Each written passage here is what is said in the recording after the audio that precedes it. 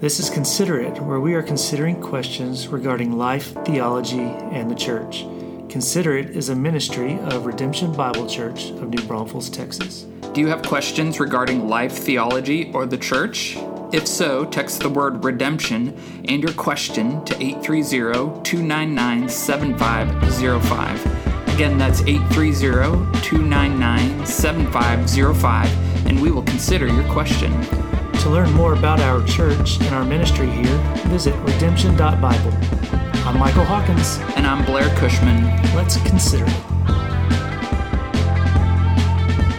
The Bible seems to teach a truth that is two sides to the same coin, that all who persevere to the end will be saved, and all who are saved will persevere to the end. Today's podcast tackles that dynamic. Welcome back to Consider It. We have another question. Today's question is, we know from Scripture that we have assurance of salvation and cannot lose it. So who is Hebrews 6 talking about, and how should we view it in light of this? I like this question. It's really actually two questions. So whoever submitted this question is getting two for the price of one today.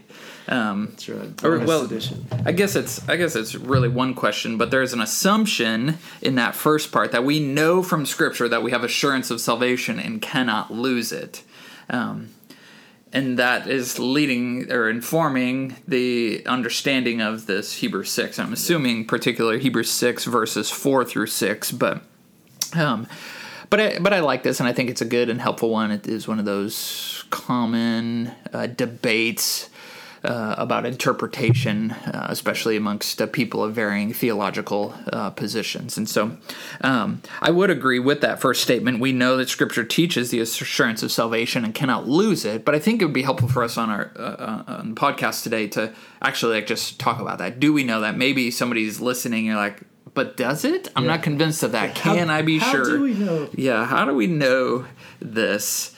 Are we actually, there's kind of like, even in that, I'm being a little bit nitpicky here, but there's two actually theological doctrines in that first statement. Not losing our salvation is the doctrine of the perseverance of the saints, that we can't lose it. Right. And then the assurance of the salvation is actually then our response to that. We can be assured of this. And so how do we know these things, that we can't lose our salvation? Well, it really comes from the lips of Jesus, right? First, Jesus himself assures us that we can't lose our salvation. In John chapter 10, he says that no one can snatch his children, if you will, no one can snatch them out of his hands, right? Yeah. Just John 10, verse 28, he says, I give them eternal life. Well, let me back up to verse 27. He says, my sheep hear my voice, and I know them, and they follow me. I give them eternal life, and they will never perish, and no one will snatch them out of my hand. Yeah. I mean, there we have the guarantee of Jesus. He's the one who saves us. Salvation begins with him, and then we have this confidence that we will make it to the end. Why? Because no one is going to snatch him out. Like Jesus' clutch, you just have this, like, his grip is so strong and nobody's going to pry his fingers open. I love this. In verse 15, it says, even as the Father knows me and I know the Father, and I lay down my life for the sheep. Right. Yeah. And so we have his seal, his life, his blood that promises that for us. Right. And just jumping back down, like it goes on not only in Christ, but he says, my Father who has given them to me is greater than all. Right. And so that's God the Father has given these sheep, the redeemed or the elect, the ones whom Christ died for. These are the ones that the Scripture talks to. Like the Father has given them, Christ has them. No one can snatch them out of Christ's hands. But then he goes on, and no one is able to snatch them out of the Father's hand. And I and the Father are one. Yeah. And so there's just, Christ's claiming of his deity. Some would say like, oh, Jesus didn't claim to be God. He didn't know. Well, there you have it, John 10:30. He actually does. Yeah. And it's in the context of this. So Christ is guaranteeing this. No one will be snatched out of his hands. The Apostle Paul picks up on this same truth in Romans chapter 8.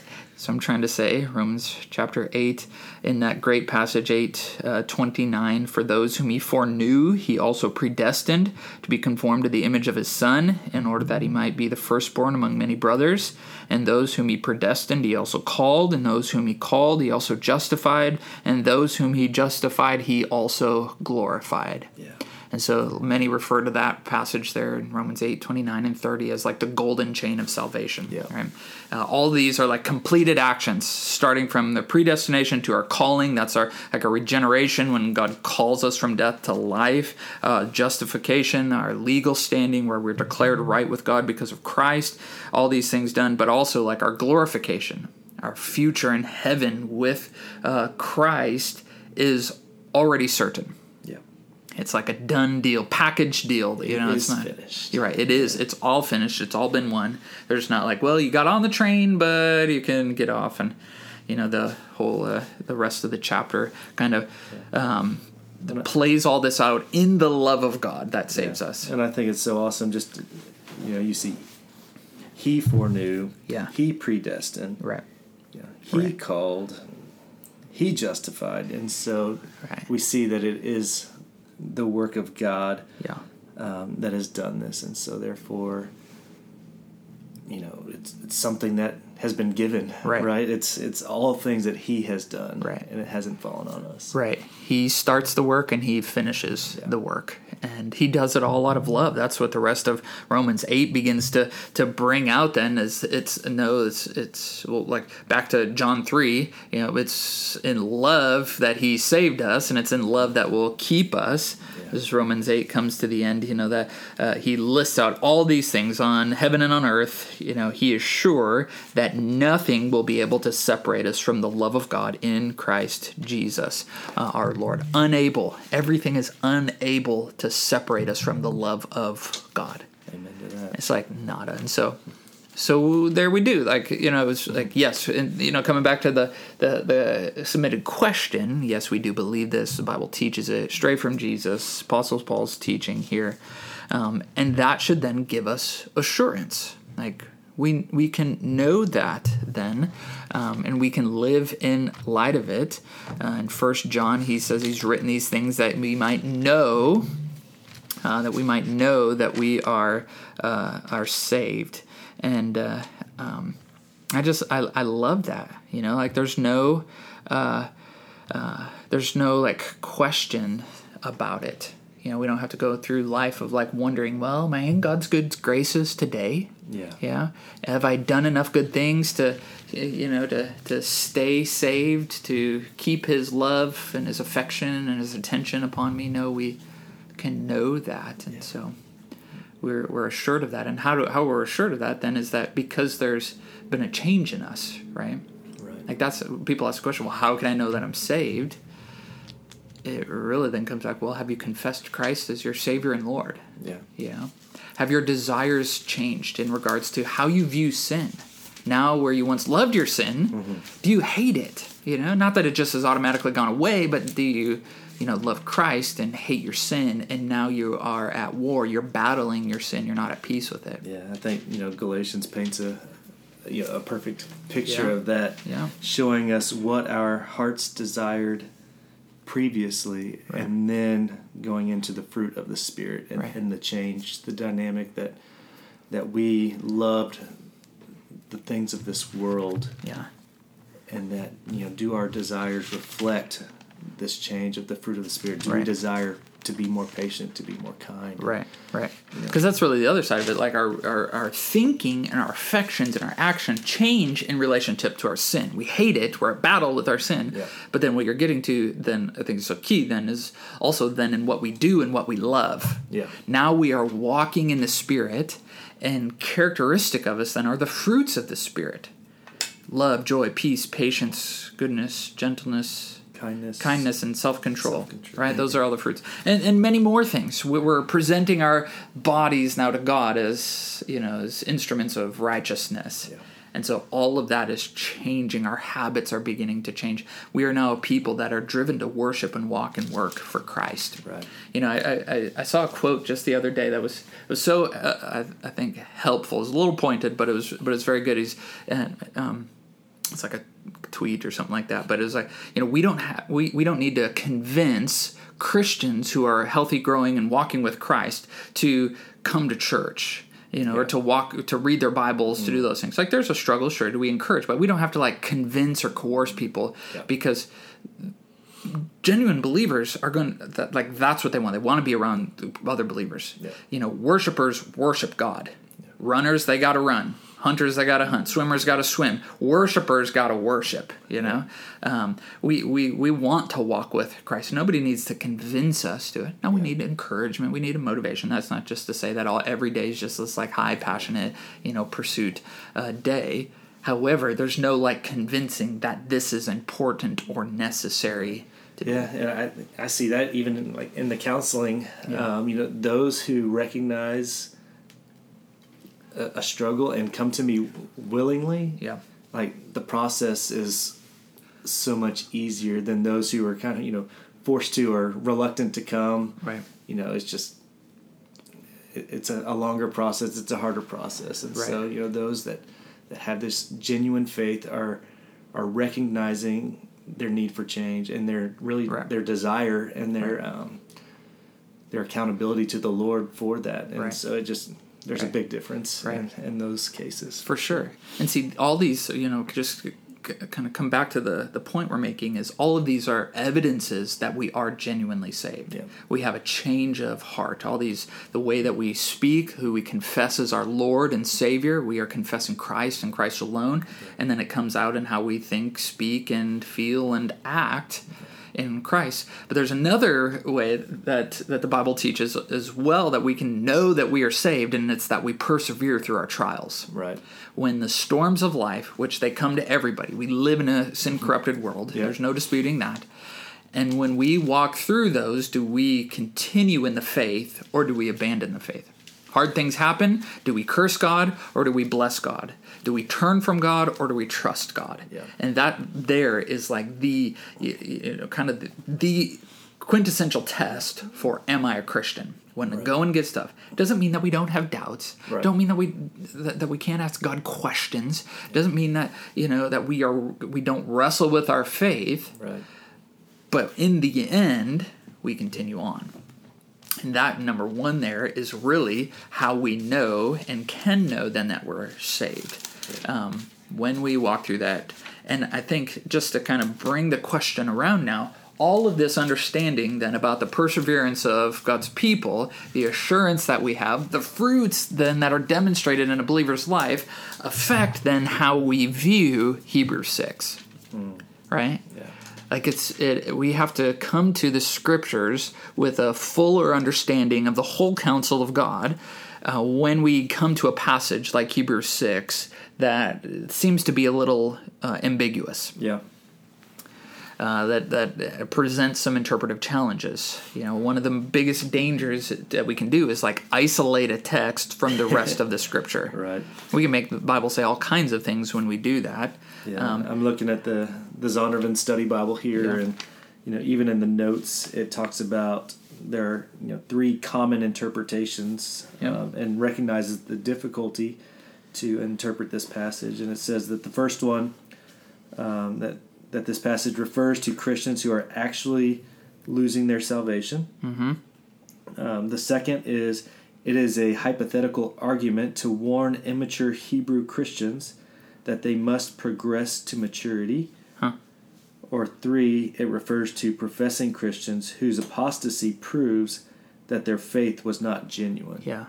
I think that's a great summary of the kind of the 3 common ways, that this passage is. So if you're unfamiliar with it, let me just actually read Hebrews 6 verses 4, 5, and 6, so you can kind of understand here if you're unfamiliar with it. But it says this: "For it is impossible in the case of those who have once been enlightened, who have tasted the heavenly gift and have shared in the Holy Spirit and have tasted the goodness of the Word of God and the powers of the age to come, and then have fallen away, to restore them again to repentance, since they are crucifying once again the Son of God to their own harm and holding him up to contempt. And so that, like, if you kind of pluck it out of the rest of our understanding of Scripture, you can kind of understand why there's multiple, like, what do we make of this? Wow. Yeah. What do we make of this? Because it's pretty severe language, right? Whatever it is a warning. If this is speaking of Christians who lose their salvation, hypothetical spot, or those who are never truly regenerate. It is a warning passage, which Hebrews actually has many in here. And one thing to just understand about the book of Hebrews as well is kind of the underlying premise here in this book is that Jesus is better. Yes. Jesus is supreme, and so the writer of Hebrews over and over and over is just going to show that Jesus is better than Moses. Jesus is better than Abraham. Jesus is better than Melchizedek. Jesus and the New Covenant better than the Old Covenant, and all that. Just like over and over and over again, Jesus is better. Yeah, he's mo better. Mo better. And that's what's also in this passage here. Kind of the insufficiencies of the old covenant is kind of the context here, and now saying, but in Christ, the new covenant is supreme. Yeah, and we see that in verses 1 and 2 there. Right. And so if we were to kind of zoom out a little bit, I think that would make more sense. But it's in that context then that these verses are plugged into, are warned, where we're warned about. And so what's it getting at here? Yeah. And so I think because the theological foundation, we go back to the three interpretive things that you've laid out here. If we go back to our theological foundations, and we haven't done an exhaustive, study in this podcast here. No, there's many more books that we can refer you to and all that. But I think you get our leanings. We can outright reject that first option. Yep. Yeah, this is speaking of somebody who's lost their salvation. The bulk of Scripture, the very clear passages from the words of Jesus himself, teach us that it is impossible to lose your salvation. Yeah. And so we can reject that here. Now it's good because, things can seem to be contradictory. As people come to the Bible, you maybe hear others that'll say, the Bible's full of contradictions. Yeah. There's historical inaccuracies. There, it teaches, things that can't coexist or whatever. And without going into a whole nother, theological discourse on what we believe about the Scriptures and the inerrancy and the insufficiency of Scriptures, is that we do also believe the clarity and the consistency of Scripture because of their inerrancy, because it comes from God, who inspired the Word of God. We believe there are no inconsistencies or contradictions of massive significance. And everything, and not that I'm an expert on the Bible, but I can honestly say in all my years, 20 plus years of studying the Scripture, anytime that I've been presented with a contradiction, there is an explanation for it, a sufficient explanation. Right. And so if you have something and you're wondering, you're curious, by all means, let's research the Scriptures together, and I'm sure we can come to some sort of understanding about it. Yeah, I think it's important that we recognize that when it does seem like it's a contradiction, that it's not a problem with the Scripture, it's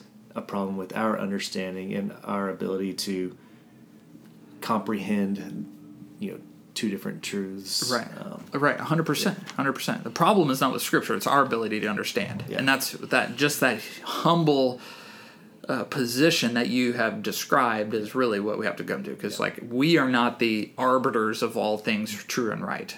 We don't have full understanding. Our ability to reason and rationalize and understand is not the supreme thing in this world. Well, even if you just think about our own experience in life, it's so minimal and so minute in the course of history, in the course of just what's going on in the universe today. To say that we can base, or we can kind of read Scripture through our experience and say that it's right, it's just insane. Yeah. Right. It's not. So, anyways, to kind of come back to that, we can reject then that first notion that this is speaking of, because the rest of Scripture clearly teaches that's not possible. And so where do we come back here? Well, I think there's some merit to that second, that this is a hypothetical situation. Or a hypothetical warning to immature believers to continue growing in the faith. And the context, I think, could actually support some of that, because there's, like, hey, you need to be moving on past just the milk, the baby milk of Scripture, and into the meat of things. Yeah. And so I think there's some applicational merit to that we who believe the perseverance of the saints, we who, have the assurance of our salvation, to know, like, hey, we can't just be coasting. Yeah. Like we need to continue to persevere. It's not just like, okay, I'm saved, I've got my insurance, nothing bad can happen to me, now I can live however I want. Right, and I think that going back even to the fruit of the Spirit versus the deeds of the flesh, it's like, okay, which of these are exposing themselves? Because, Scripture talks over and over about the matters of the heart, and what's in the heart is what is revealed, right? And so I think that, in light of this, there can be that warning to say, hey, if you're claiming to be a believer and yet you're not producing any fruit, if you're not living it out, if there hasn't been change, then you need to check yourself. Right. Yeah, and so it should be a motivation for us, or a wake-up call. Yeah. If we're thinking wrongly about our salvation and sin, but even that, then that's where I don't think it's a hypothetical situation ultimately. Right. I think there's some applicational merit, some good stuff there, but ultimately, if we need those kind of things, they may be indicative that maybe I'm not regenerate at all. Right. And this is like coming back to Romans 6, and where Paul's like, the argument is like, well, hey, if, grace abounds while I sin, like, well, shouldn't I just keep on sinning? And Paul's whole like, no, absolutely not. Never be. Right. And to even think that way exposes something about your heart. Yeah. That you might be unregenerate, you know? And that ultimately, I think, is what Hebrews 6 is getting at here, and how we understand it. So how do we, come back to the question, how do we view then this passage? Is, I think what he's getting at here is the goats among the sheep. To come back to Jesus' example in John chapter 10, he calls us the sheep.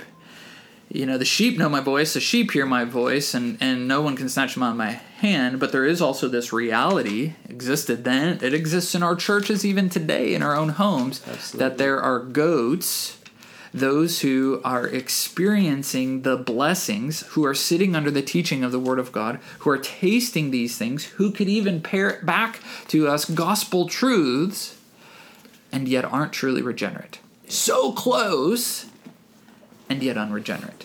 And that's really the language that is used here. What's interesting, I stand to be corrected here, but the language that is used in these verses are never used to describe someone who is truly saved. It actually just describes those who are so close, like to be those who've once been enlightened. Like, no, we're not just enlightened, we're transformed. Yeah. This is speaking like of a mental ascent. Like I said, the people that can come and can, who've been enlightened about Jesus, they know the truth, that Jesus was the Son of God. They can regurgitate theological truths. They've tasted the heavenly gift shared in the Holy Spirit. Like, even this language, like, we don't just share in it. No, we're partakers of the Holy Spirit. The Holy Spirit indwells believers. Yeah. And this is like somebody who's just coming and sharing a meal. It's not their meal, but it's like, oh, hey, yeah, you're here. Well, sure, because I'm generous. Like, of course, I'm going to share, a bit of my stuff with, this other person. Yeah. I think we see some of this even in the parable of the sower, and the warnings there about, as the seeds are scattered, some are going to rise up and be choked out. Yeah. Some are going to rise up and then be scorched in the hot sun. Right. And so. You're right. That's just another great parable. Even talking back to the theological truth and how we know we're saved is like, do we make it through? The sun comes up, life gets hard.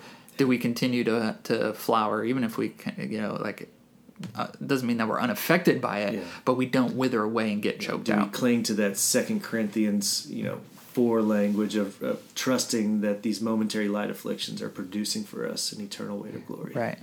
Right. And so these, I think we have to have a category in our mind. We're always like so black and white about things.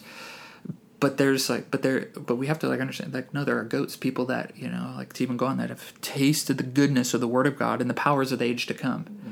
Yeah, they've tasted the communal blessings of, sitting under the preaching of the Word of God, what it means to live in biblical community, yep. and they've tasted all that stuff, but have never been consumed by it. Yeah. And there's no reciprocal language here, that they have themselves taught the Word of God, that they have themselves, shared these things with others. This is all just those who are around it, yeah.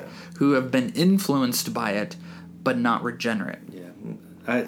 I think about Galatians 2:20 just in our conversation. It just comes back to me over and over, and it's I have been crucified with Christ, and it is no longer I who lives, but Christ lives in me. In the life which I now live in the flesh, I live by faith in the Son of God, who loved me and gave himself up for me. Yeah. Just that transformation is no longer I who live, but Christ lives in me. And so I think as believers, we have that transformation language that you're talking about. We are indwelt with the Spirit. Right. The people we're talking about, they can't claim this truth, right. and so they're around these truths. They understand it in their head. Right. They understand that Jesus died on the cross for sins. Right. But it's saying that Jesus Christ died on the cross for my sins, and that right. He is the Lord of my life. Right. Yeah. That personal aspect of it is all missing here. Yeah. And so then that brings this is the person that's talking about, and then to take the next step, it's impossible for them, if they fall away, or in other words, they reject Christ, to then to restore them again to repentance. And so the whole argument here, and why it is kind of a shock thing, is from an earthly perspective, they have gotten all the blessings. Yeah. They've seen the truth. They've experienced the blessing of biblical community, and now they're saying this isn't true. Mm-hmm.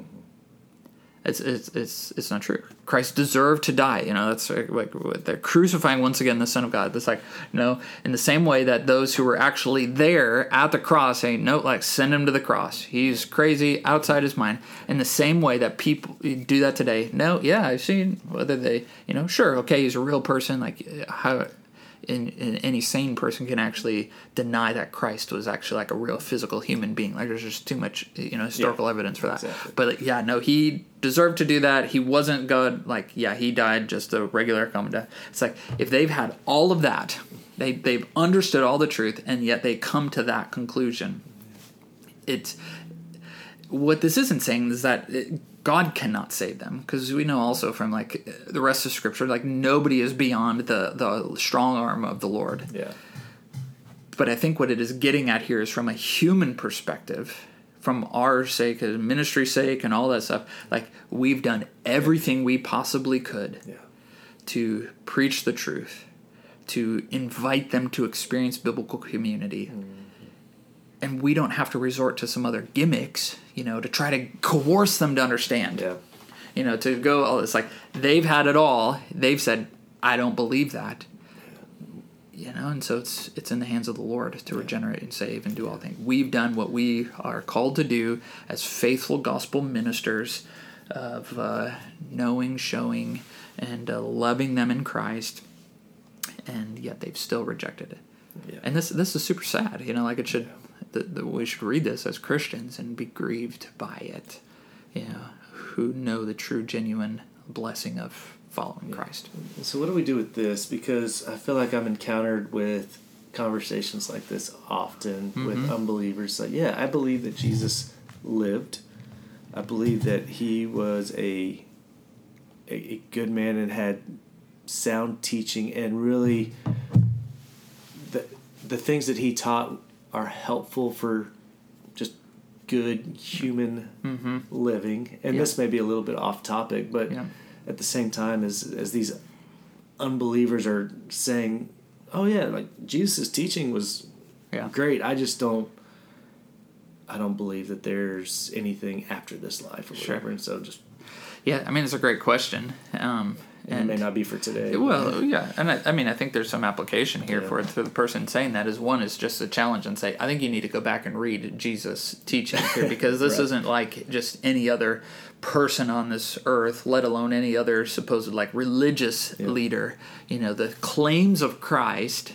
He just claimed to be God, what we just saw in John 10. Yeah. we have to just kind of go back and challenge that. Just like, yeah, Jesus was a great guy. Like, no. Like, to truly fully understand what he said is it's just beyond. Yeah, he was a nice, good guy or a good teacher. Yeah. There's so much more there. Yeah. And so I think that's really where it begins. Is just a challenge at that, and then to challenge the response. Yeah. You know, I think you have a misunderstanding. You have actually too low view of what Jesus is teaching. Yeah. And then bring them to the place of response. And he said, in light of these things, you must take up your cross, daily, deny yourself, and follow me. Yeah, I guess it kind of comes down to the 3 L's of liar, lunatic, or Lord. Right, yeah. The only person like that, C.S. Lewis from Mere Christianity, that classic kind of apologetic there, to make the claims of Christ, he either was a liar about it. Yeah. He was either a lunatic, he's making these claims and just, he maybe thought he said all this stuff, but he was just outside his mind. Yeah. Or he was actually Lord. He was who he says he was. And that's ultimately what faith is. Like we say, yeah, Jesus is who he says he is, and he did what he said he'd do, and he's continuing to do that. And I think we have to bring people to that understanding and be willing, if they're open to doing it, and just saying, hey, let's search the scriptures together. Let's go read about Christ, and they'll do that. And I think I've found, just in application of this, I've found that people are more willing to do that than we give them credit for. For sure. That people are interested in these things, and they are willing to talk about it. Right. But I think as Christians, so often we're scared of stepping outside of our comfort zone, or overstepping a boundary to offend or do something, and we never even give them the opportunity to engage in these conversations. Right. And so, just as a word of encouragement to those listening, like, step out and trust that people do like to talk about these things. And the common fears in that are people like, well, what if they ask a question I don't know the answer to? Yeah. Okay, then find out the answer together. Like, you don't have to be intimidated by that. People ask me questions all the time I don't know the answers to, and it's just another joy I get to do. Yeah. Or like the fear of like losing the relationship. Oh, this is a great friend. We connect over football and all those things. And if I enter this in, then man, I might risk losing the relationship. And it's like, well, like, what's more important here?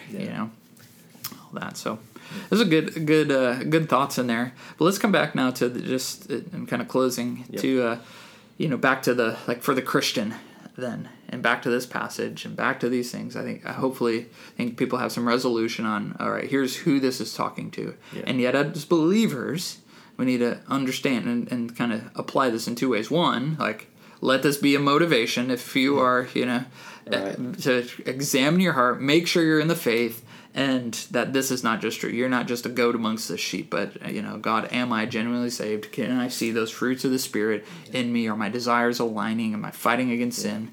And I think just asking those questions is a good sign. Yeah. Right? Yeah, if you're examining your heart and asking these things, then that's encouraging. Right. Yeah. Unbelievers don't ask these questions. Right. Those motivated by the Holy Spirit, ask these kind of questions. And so you're absolutely right.